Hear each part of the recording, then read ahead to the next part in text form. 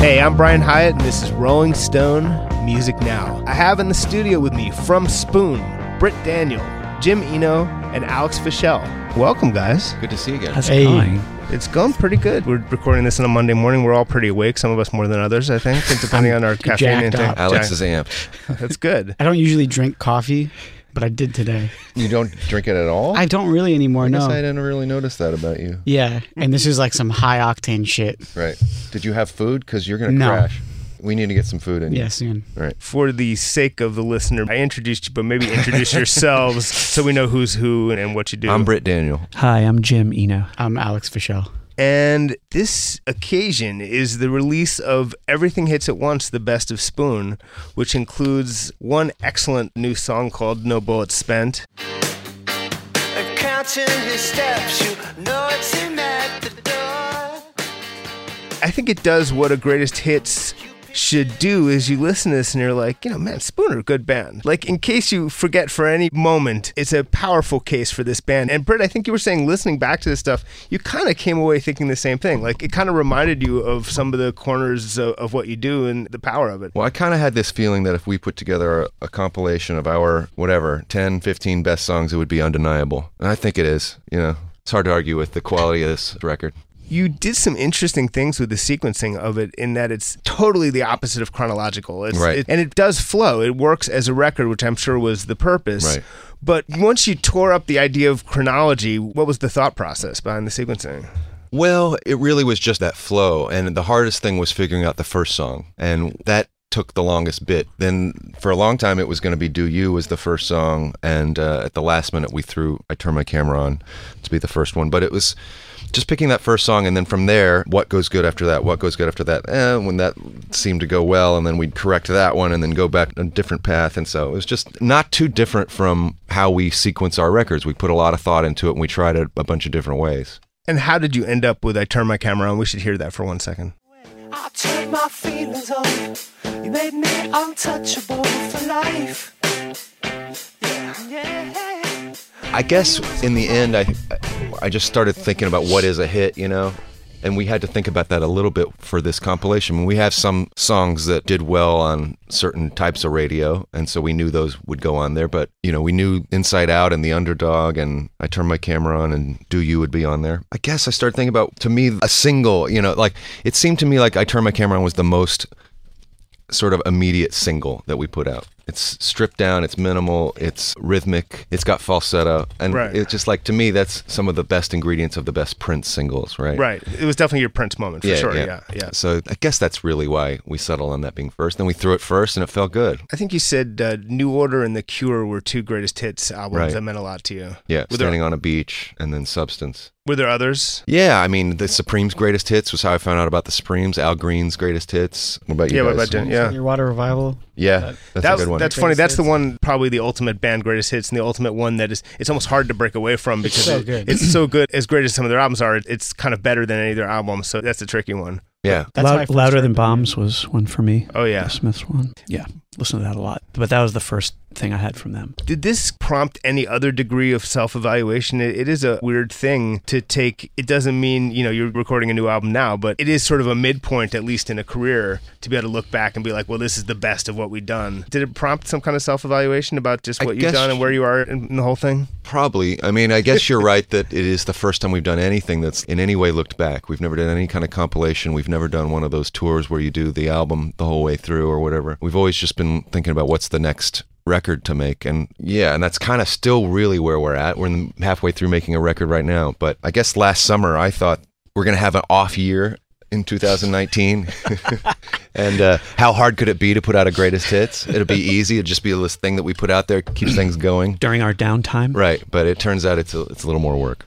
We wanted to have a new song on there, just doing all the artwork. And the press reaction has been pretty crazy. Like, everybody wants to talk about it. So we've done as much press, I think, for this record as we have any normal record. I didn't expect that. And then we ended up getting on this 7-week tour. So Right. we're on a tour with Beck and Cage the Elephant, which is a pretty big deal. And so it's not an off year. Maybe you should release a greatest hits record every year. Yeah, maybe so. Things seem to happen. Next year will be our off year. Yeah. Jim, what were your thoughts like about where you are and looking back that have been prompted by all this, and even prompted by repeatedly talking about the past, which is another thing you guys don't always do. Right. I mean, it was really difficult to get the songs down to fit on only one record, you know? Yeah. I mean, that was pretty hard. So that was cool because then it's like, man, this could be a lot. Like Britt has said before, like a 3-disc thing, you know? My first list was, 3 discs long, and it had rarities and B-sides, and that was what I came to after listening to each record all the way through. Each record, each B-side, and all that stuff. And I liked that idea a lot, but then we figured out that that's really not what Standing on a Beach was. That's not what Substance was. Those were compact volumes that, although if you bought the cassette of Standing on a Beach, you got all the B-sides on the second side or whatever. But basically it was a compact version of the record that introduced The Cure to a lot of people that had never heard them, including me. I hadn't heard a note of The Cure when I bought that record in Dallas in the summer of 86 or whatever it was. I was staying with my dad in Dallas. I was very lonely. So I just listened to The Cure all summer, you know, and I got obsessed with them. And from there, I went back and bought all the Cure records. Then we started realizing that's the kind of greatest hits record we want to do. And so that's not a 3-disc set, and it's not rarity. So then we had to cut it down to 12 songs, which was not easy. Yeah. A thing that's pretty audacious is there's a ton of new stuff from the last couple records on this album. It blew right by me at first. It just kind of works, but they are among your best songs. At the same time, it's a little bit of a statement, right? To kind of lean that heavily. Yeah, I mean, but there's one song from the last record. Right. There's 3 songs from the record before. Right. I guess it was just that when we started thinking about what is a hit, what are the best songs, the most immediate songs that will introduce that kid who's lonely in Dallas for the summer, staying with his dad, knowing no one in Dallas. That guy, what songs will he like? So it just seemed like the 3 songs from They Want My Soul seemed to fit that. It also has 3 songs from Ga Ga Ga, right? Am I making that up? I think it does. I think so. I think that's right. Cherry Bomb, Don't You Ever. Maybe only Underdog. 2. That's yeah, 3. Okay, yeah. And then a few from Gimme Fiction. So anyway, yeah, but there aren't songs from the first 2 records. Right. Not because they were not the best per se, but they weren't very successful. They weren't successful, and you're right. And I don't know. It was hard to fit them in with the majority of the rest of the songs. You know, it just didn't fit. And so when we do that other kind of compilation, they'll be on there, but not for this one. You know, it wasn't for this record. Alex, as a recent addition to the band, that also means you have a ton of stuff on this record. It's true. Surprisingly. Yeah. What's your take on listening back to, I mean, obviously you've had to learn the catalog in great depth, but what was your take just listening to this record and taking in the kind of breadth of achievement it shows? I thought it was good. I made my own version too. Uh-huh. That had some older songs on it that, you know, maybe didn't, like Britt said, wouldn't have fit with the ones that ended up on the final What older cut. songs did you have? I had Metal Detector on there. Metal detector ringing as I'm walking through the door. I had Anything Vittorio E. Yeah, I love Vittorio. I took a river and it wouldn't let go. I want you to stay. But yeah, the 45-minute cut was really tough to deal with. I kept going just like 3 minutes over, 2 minutes over. Mm-hmm. So that's not going to work. Well, then you edit the songs. Well, that's another cut 'em in half. that's a whole other step. Right. I mean, one thing about not including the stuff from the first couple albums is you also had quite an evolution. There was a moment when Spoon kind of reinvented itself. Right. And you linked it to a bunch of things. Part of it, I think, was listening to Get Happy by Elvis Costello. Right. Yeah. How did that work? And that's kind of what I was trying to say on my last point. I don't think I made it very well. That stylistically, the band changed quite a bit going between album 2 and album 3. Album 3 was sort of became the, I don't want to say blueprint, but we Jumping off point as Yeah. far as like, Yeah, things changed a lot. Before that, we didn't think anything was cooler than Wire, and we didn't really want to move beyond that, you know. But then you're right. The summer that Series of Sneaks came out, my girlfriend Eleanor had this tape of Get Happy by Elvis Costello, and I'd never heard that record. And it's I started making all these connections between New Wave and Motown and the oldies radio station, which I happen to always be listening to in Austin. It was kind of the only station I wanted to listen to for some reason, and all those things kind of combined into this new sound that Girls Can Tell became. And part of it was realizing, like, No, it doesn't have to be wire. It doesn't have to be this stripped down bass guitar drums thing. There's all these other instruments. We could do this, and we don't have to be ashamed of liking classic rock. We don't have to be ashamed of liking Prince and the Bee Gees or whatever. Right. We were even anti-reverb before that album. You know, I do remember when we were working on a series of sneaks, how hardcore we were with John Cross on the mixer about reverb, and we would catch him. You know, like because if you hit stop on the tape machine and you still heard the reverb hanging over, that means he was adding the reverb. Yeah. And we go, See, that's some weird 90s thing, because I just did a thing, very different band, but I just did a thing about the first Weezer album. And those guys, they never were an indie band, but they had some idea of vaguely trying to have indie credit in their first album. And they refused to have any reverb on their first album. Yeah. Some kind of 90s idea. There was a lot of weird stuff going on in the 90s, right? I mean, you couldn't put on a show. Everything was too flamboyant. And everybody was very grunge damaged, you know? It also meant that big guitars were meant to take up a lot of space on the record, not leaving a lot of room for groove and a louder bass kind of thing. And that was another idea you had to get past, I think. Yeah, and our sites were, you know, what we knew was we got into this to play shows with our friends in bars in Austin. And it was very, very small places, but it was the scene, and that was everything. You know, that was my friends, the Teen Titans and the Wannabes and Sincola. That was kind of everything I wanted to do, was just get up on stage and be on stage on the same gig with those guys. We didn't really have our sights set higher, you know? Right. It's almost like you had to sit down and think about specifically, what is this band going to be really, as opposed to just part of a scene. Which we eventually started thinking about once we realized we're going to be making records, you know? Yeah, exactly. So I want to take a moment and talk about Vivid Seats. Staying at home is great, but eventually you just got to get out of the house. Whether you go out to see your favorite band or go cheer on your favorite team in person, you got to get out of the house. You got to have a night out. And with Vivid Seats, you can attend the concert of your choice, the sports event of your choice, whatever event you're looking for at a great price. Vivid Seats is the top source for tickets for all the live events you might want to go to. On their site, you can sort by price or look for seats in the section and row of your choice. You can pick the seat you want. To make things even better, Vivid Seats is giving listeners an exclusive promo code for new customers to receive 10% off your first ticket order to save even more money. Just go to the App Store or Google Play and download the Vivid Seats app. First-time customers can use promo code Rolling Stone. That's ROLLINGSTONE for 10% off your first Vivid Seats order. Every purchase is backed by a 100% buyer guarantee. From the biggest concerts and games to the hottest theater and more, Vivid Seats has it all. Download the app and enter promo code Rolling Stone for 10% off your first order on Vivid Seats. Make a memory that lasts a lifetime and let Vivid Seats help you get to your favorite live event. I wanted to talk a little bit about the new song, which, again, on a consistency level, I was thinking about what new songs for greatest hits kind of stand up, and I was thinking about Mary Jane's Last Dance is an example of a really good greatest hits song. Hard to think of a ton. There's a few of like the bonus track, the greatest hits. But this one stood up, and I think it's based on the skeleton of some old song. You're right. Yeah. Were there a few candidates? Because you don't want to stick a shitty song at the end of the greatest hits. You want a pretty good new song. We had 3 candidates, really, right? Yeah. And we recorded 3 songs. With the idea that that's a lot to ask for. We got to record a song that's going to stand up next to the best of the last 9 albums. So we thought our chances might be better if we recorded 3. Yeah, and this is the one that seemed to fit the best at the end of the record. Escape from the mess. It's gone when you close your eyes.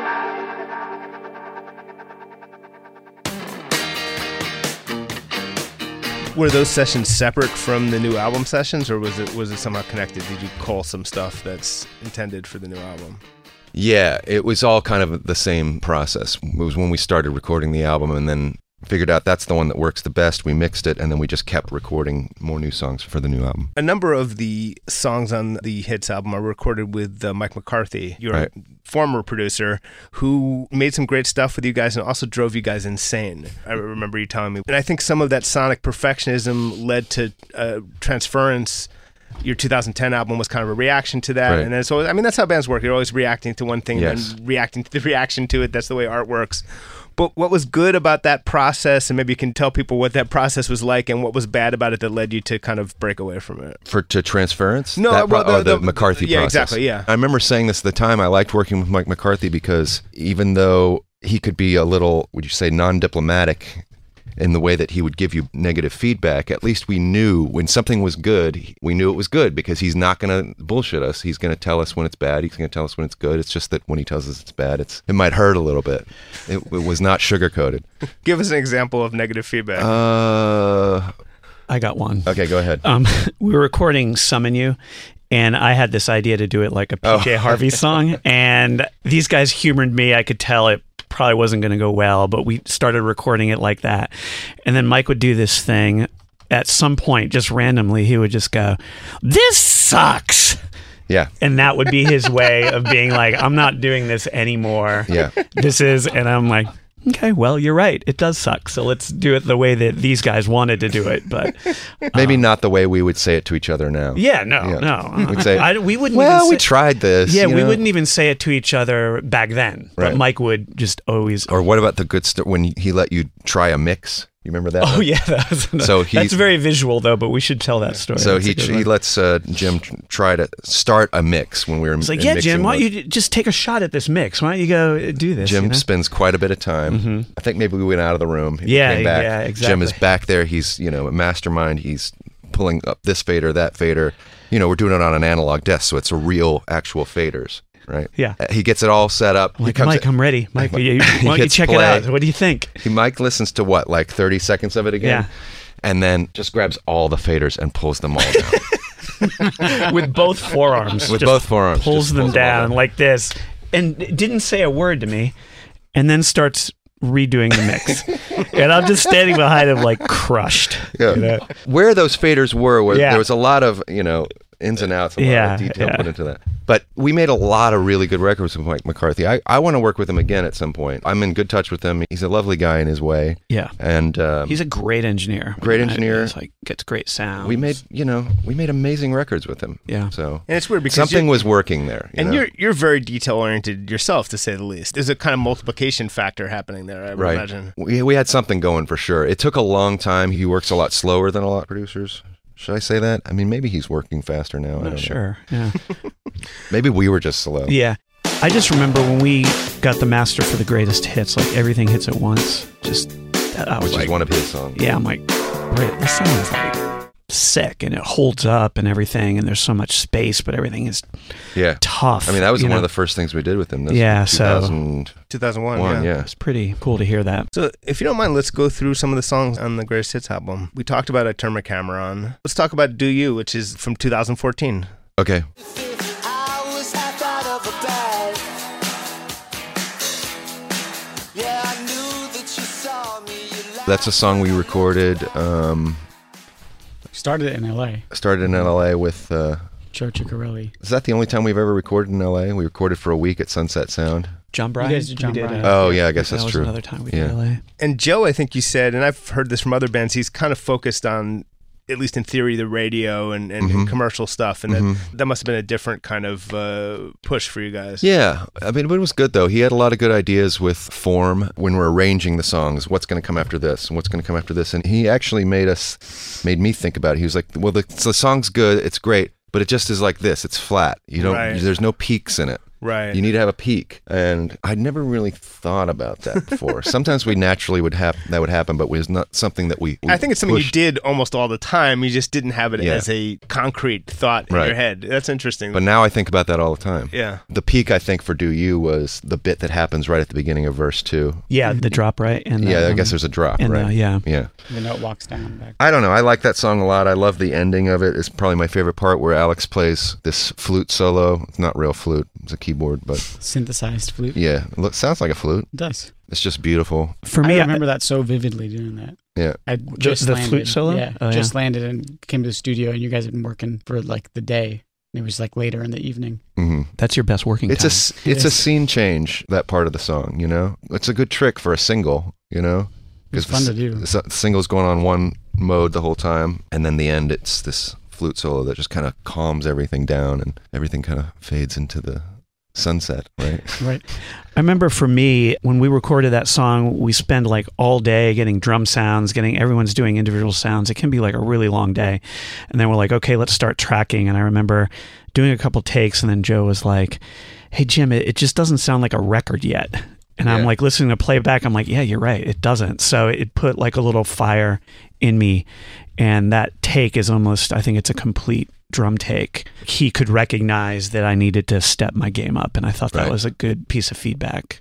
What does that mean? It doesn't sound like a record. Somehow we knew what that I knew exactly what he was talking about. It just didn't have like that snap, like that like excitement that you can get from the drums. And I'm like, yeah, you're right, dude. So it was better than "This sucks" as feedback. No, it was good feedback. Yeah. This sucks. And I just lined it up like a carpenter and I just like drilled it. Drilled it in. Yeah. Don't you ever, I'm not sure everyone realizes that's a cover. Yeah. Which is very unusual in your catalog. Yeah. And it's not even obviously it's not like a cover of a famous song in the first place. How did that come to be? Bet you got it all planned right. Bet you never worry, never even feel a fright. Bet you So got that's it a song by The all Natural planned History, who's a band right. from here in New York. And we toured with them a number of times in the early 2000s and became good friends with them. And so I was writing Gimme Fiction when Max, the main songwriter, was writing his next record. And so we would trade tapes just to hear what the other person's thinking about or is working on. And he sent me a few songs and I think I liked all of them, but that was my favorite. And I decided to put some percussion on it and some guitar ideas and send it back to him. And I was like, that's the one. But 2 years later, that song still had never come out. They had trouble with the band. I think the drummer left, and then they had trouble. They recorded that record with Joe Ciccarelli. Yeah. Oh, that's right. Yeah. And they had trouble just finishing the record, maybe finding a label. And so when we were working on Gaga, Gaga, Gaga, we needed another song, as we always do. And I said, I know this one that's a hit that nobody else knows. And Didn't you rewrite the verses though? Or I feel like the lyrics are a little different, but it's based on the demo. So the demo was a lot more like, then they turned in their Joe Ciccarelli version and they had rewritten the lyrics and stuff. And but I went back and listened to that the other day. Yeah. Okay. So that's what the demo was like. I loved the demo. And so then, I said to Max, is it all right if we do this song? I think maybe legally they have the right to do it first, right. To put it out first Sure. if it's their own song. That's some kind of weird rule. And he was like, yeah, that's fine. So it worked out. Yeah, I listened to their version and I was like, that sounds like the cover. Yeah. Which is unfortunate. It's unfortunate, but that's just how it works now. Everybody should hear their demo version. It was pretty great. Should be a bonus track. That'll be on the 3-disc Yeah. outtake thing. So, Inside Out, another song from 2014. And again, audacious. I mean, like you front-loaded with new songs and it works. Time's gone inside out. Time gets to start again. First of all, the making of the song, and second of all, like how it won that spot at number 4 in your mind. I heard this quote where Elvis Costello said something like, songs 3 and 4 are the ones that you really want everyone to hear. Huh. And I thought about that, and I think he's right. Yeah, I think he's right too. Because you start off with something that is good, but everybody's excited to hear that first song, Yeah. And then number 3 or 4 is always, that's kind of like the heart and soul of the record. So I don't know. Inside Out is one of the my favorite things we've done, and has a certain mood to it that's I don't think we've gone to in any other song, and I just wanted to feature it. But what was the other part of the question? How the song came together How in it the first came- place. It was a piano vocal song, just a simple piano vocal song that at some point we were working on They Want My Soul, and I finally finished it, but it was just this, me and a piano, kind of like Goodnight Laura or whatever, a stripped down Neil Young song or something, right? And I realized we just don't need that kind of song on this record. It's not where we want to go. And so we all got together in Austin and we listened to some Dr. Dre, and then we had this new idea. Yeah. Alex came up with this harp sound on his keyboard, and You were playing bass, yeah. and we just kind of jammed on it for a while till it started feeling like it was glued up. Yeah. It was a meeting of the minds between us and Dr. Dre, and then suddenly we had a way to do it that was interesting instead of just a singer-songwriter kind of thing. And The Way We Get By, 2002. Never wake up on our own. That's the way we get by. So the way we get by. All that. Amazing groove on that song. How much of the groove was built into the writing of it? How much of it came, or was it a similar thing where you had a different arrangement and it was added on later? The piano was the same. Yeah. Piano was the same part on the demo, and I think we just started that one out just recording the piano, and then you recorded drums. I think so, We yeah. didn't have an idea for the drums. I think so, yeah. That was the way we were doing things on that record, because I think we recorded it in 3 actual weeks of recording. Right. Your tape machine went down, which made me crazy. Yeah. We have our producer, our big name producer, Mike McCarthy. I say that with a little bit in jest, but he had other things he needed to do. He was working on Trail of Dead, and so we only had him for a limited amount of time, and during this limited amount of time, Jim's tape machine goes down. And so I was freaking out. But anyway, we recorded it first and then came up with the groove. Yeah. You know, piano first. What were your demos like? Were they like 4-track? Or, Yeah, 4-track cassette demos. And I still do it that way sometimes. With a drum machine or just... Sometimes drum machine. I think that around that era I was just doing like a click. You know, like just a kick by itself or a stick click, just so I would have it in time. Are they interesting enough to merit a Pete Townsend scoop type release? Or are they really just for your ears only, your old demos? We've put a lot of them out on, you know, when we do deluxe versions. I've heard some here and there. Yeah, we did the deluxe version of Gimme Fiction and put out a ton of demos with that. Picture yourself in a living room. Your pipe and I was with someone who was not a hardcore music fan, and the Underdog came on, and they were like, I love this song. They're like, is this Billy Joel? And I was thinking about that. It's probably not what you were ever going for, but it's kind of a compliment, I think, to that particular song. Yeah, he's done some good stuff. He's had some hits. What it underscored to me is that at your poppiest, you made songs that in perhaps under slightly different circumstances would be enormous, like top 10 hits, you know, whereas now they're hits in their own different way. Right. But it's just a fluke of whatever, the business and timing and perhaps even your own goals. That song in particular, that's a super commercial, rock solid, genuine hit under any circumstances. I don't know if it felt like anything like that. Yeah, I was about to say, funny, we had no idea when we were recording it. We almost left it off the record. Why? The rest of the record was more like slightly dubby, reverb heavy, lots of effects, and the rest of the record was recorded by Mike. Underdog is the one recorded by John Bryan. It was the first song we ever recorded not on tape. You can tell the difference. First the reverb, now this. You're losing all your, So maybe the those reasons combined, we were just like, I don't know if we need it on there. I guess we just wanted the album to not be that short. And so we put it on number 7, not the heart and soul of the record. Number 7. You said something funny about John Bryan, which is that we weren't sure that you needed to work with him because he was like an LA guy who loved the Beatles, and you loved the Beatles enough. You didn't need any more Beatles love kind of thing. Yeah. That's true. I was already obsessed with the Beatles. Why do I need that? But yeah, he brought a lot to that recording. You know, he played the bass on that. He played that Barry guitar. Those two things kind of make it. What is the kind of core of his ability? John Bryan? Yeah. I mean, he so many abilities. Yeah. I think of him as an arranger primarily, but I could be wrong. He can play anything. Yeah. I'm not sure if I've ever been around a musician like that. Yeah. Maybe the closest thing to a Prince-like musician that I've been around personally. He can play anything, but also he doesn't hold those parts dear. So like if we were like, I don't know if that's really working, he's like, okay, cool. How about this? Yeah. Right. You know, like he would move on fast. He would just come up with something else. It wasn't precious. Yeah. Really exciting to work with. Yeah. A lot of fun to work with. Hot Thoughts, the newest old song on the record, then the brand new song from 2017. Uptight, twisted inside, hot thoughts all in my mind and all of the time. That was a strong album from 2 years ago. How'd you pick that one track from your most recent album? Because it's harder to get perspective on an album you just put out. You're right. I guess just because it was the biggest hit, right, from that record. Yeah. That's the one that seems the most like a single to me again. I don't really know how you define that. It's harder and harder to gauge, but yeah. Did you literally look like it had the most streams, like that kind of thing? I think it does have the most streams. I think it does, yeah. The most streams from that album, yeah. Yes. But that's often what happens when it is the first song that came out. It was the first single that came out. Anyway, yeah, it just seemed like the most like a single to me, yeah. Rent I Pay, another one from 2014. I've been losing sleep, just not in sleep. Alex, do you have any memories of that one?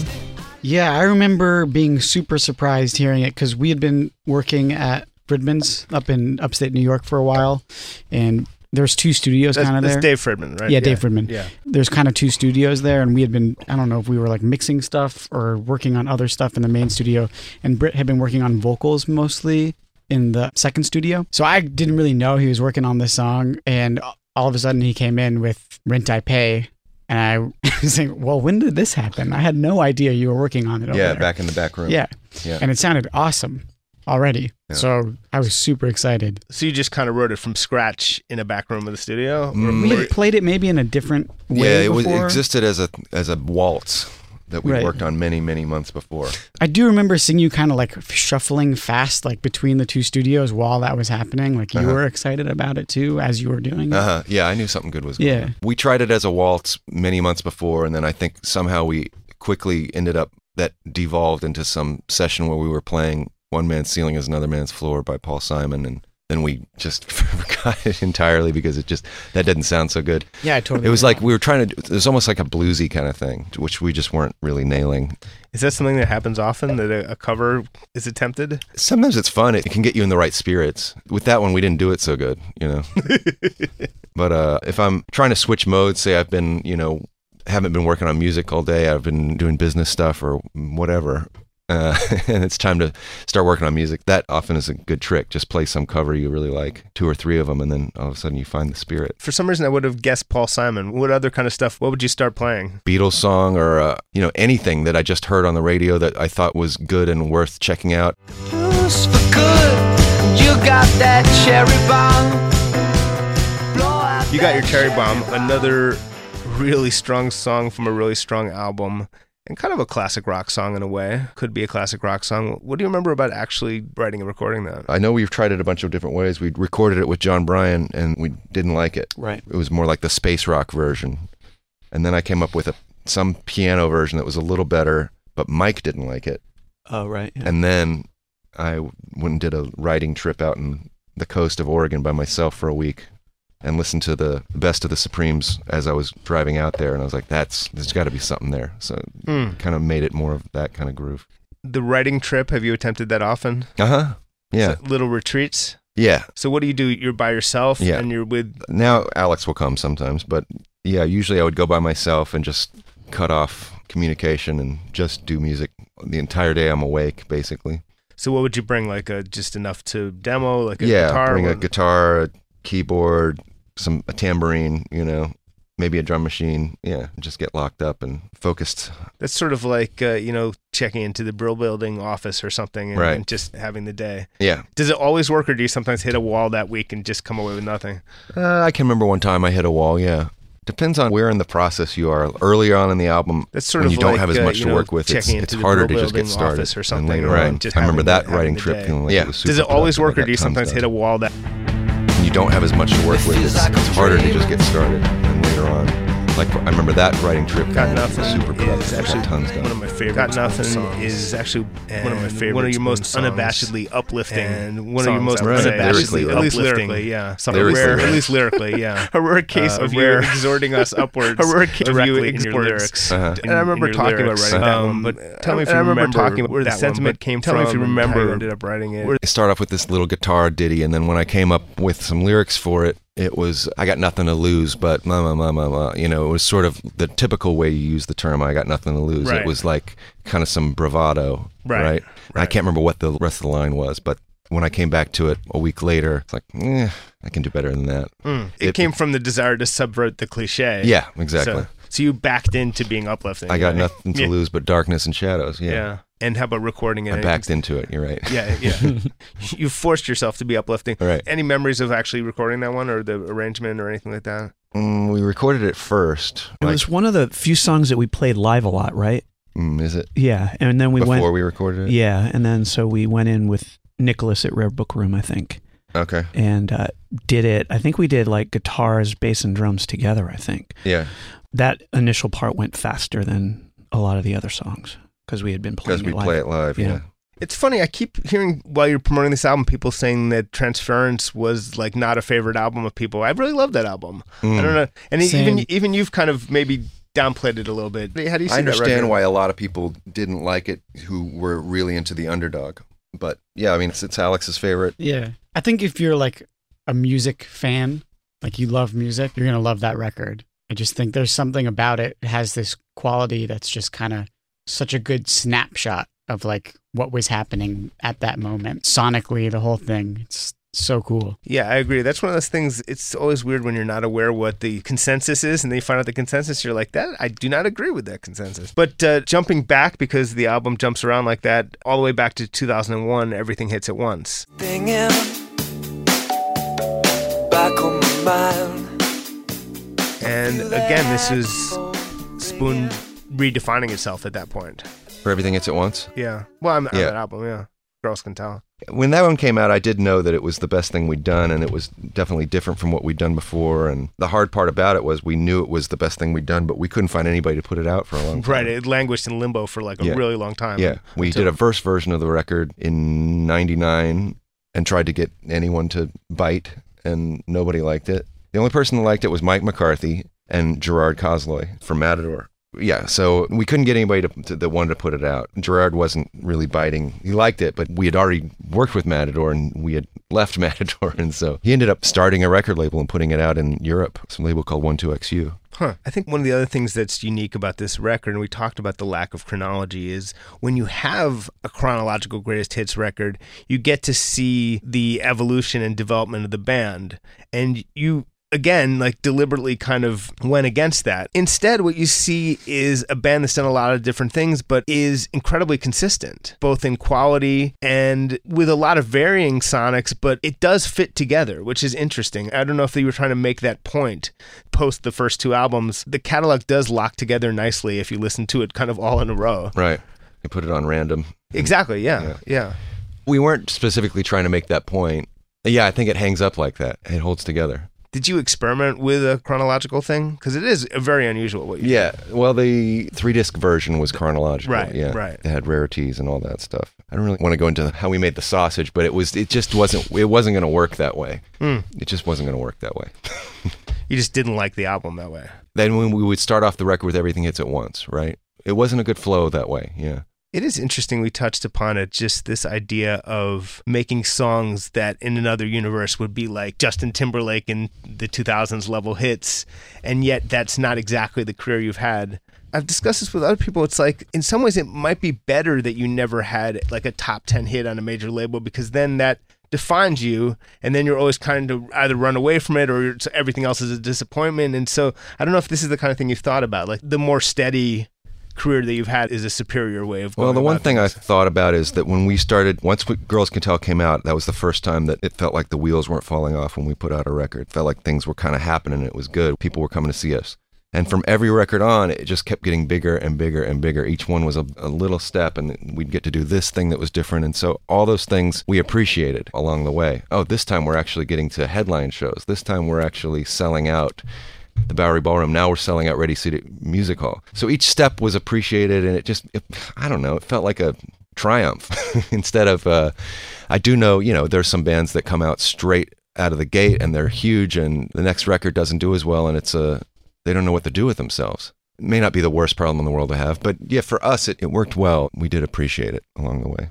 So the thing you keep saying about the album that you're recording is that it has a rock and roll vibe. And then I think in one interview you said, we keep saying it has a rock and roll vibe, and I'm not sure what that means. So what is the deal with this and new then album? and then it started sounding kind of dubby the last time we worked on it. Yeah. Huh. So I don't know what's going to happen, but what is a rock and roll vibe? I guess the last record was pretty keyboard heavy. We still thought that was a rock record in a way, right? But This is going to probably be more guitar heavy. yeah, guitar heavy, maybe less finicky, less particular. Huh. Yeah. I think you're always saying that, though. Oh, really? Yeah. Yeah. And it never comes true?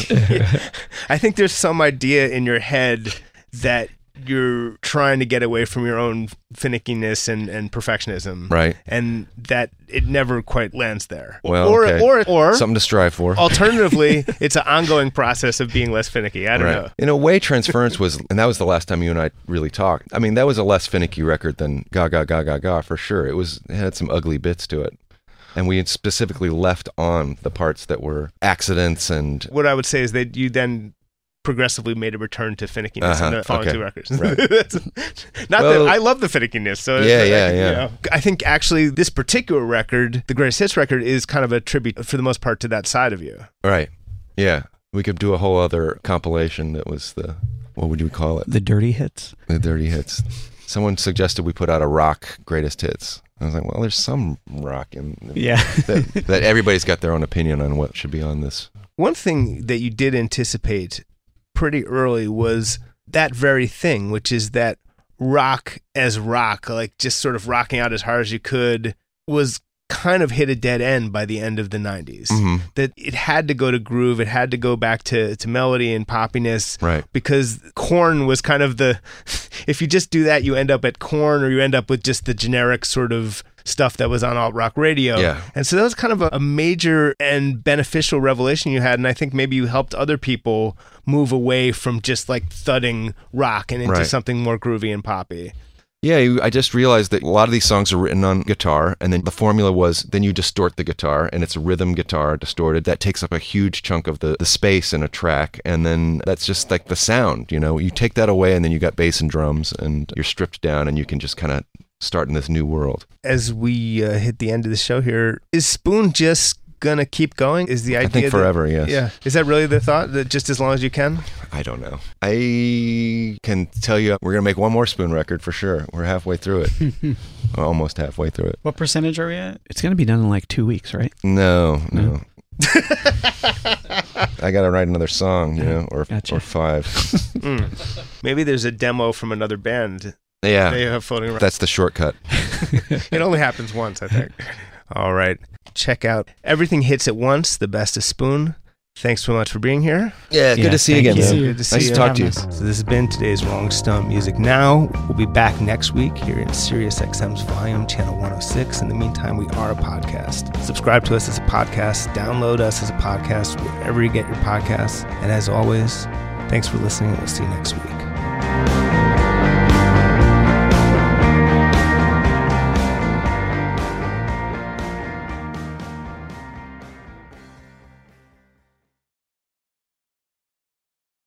Welcome to Talkville, the ultimate Smallville rewatch podcast. Guest star Sarah Carter as Alicia Baker, although I didn't really work with her a lot. But Tom did, and they had some real big smoochy scenes. Yeah. Can we talk about that? Could there be any more sex? What was a 3-page makeout scene that just kept going? Good Lord, we get it. They have chemistry. Jump in now or catch up on any of the past seasons of Talkville on YouTube or wherever you listen.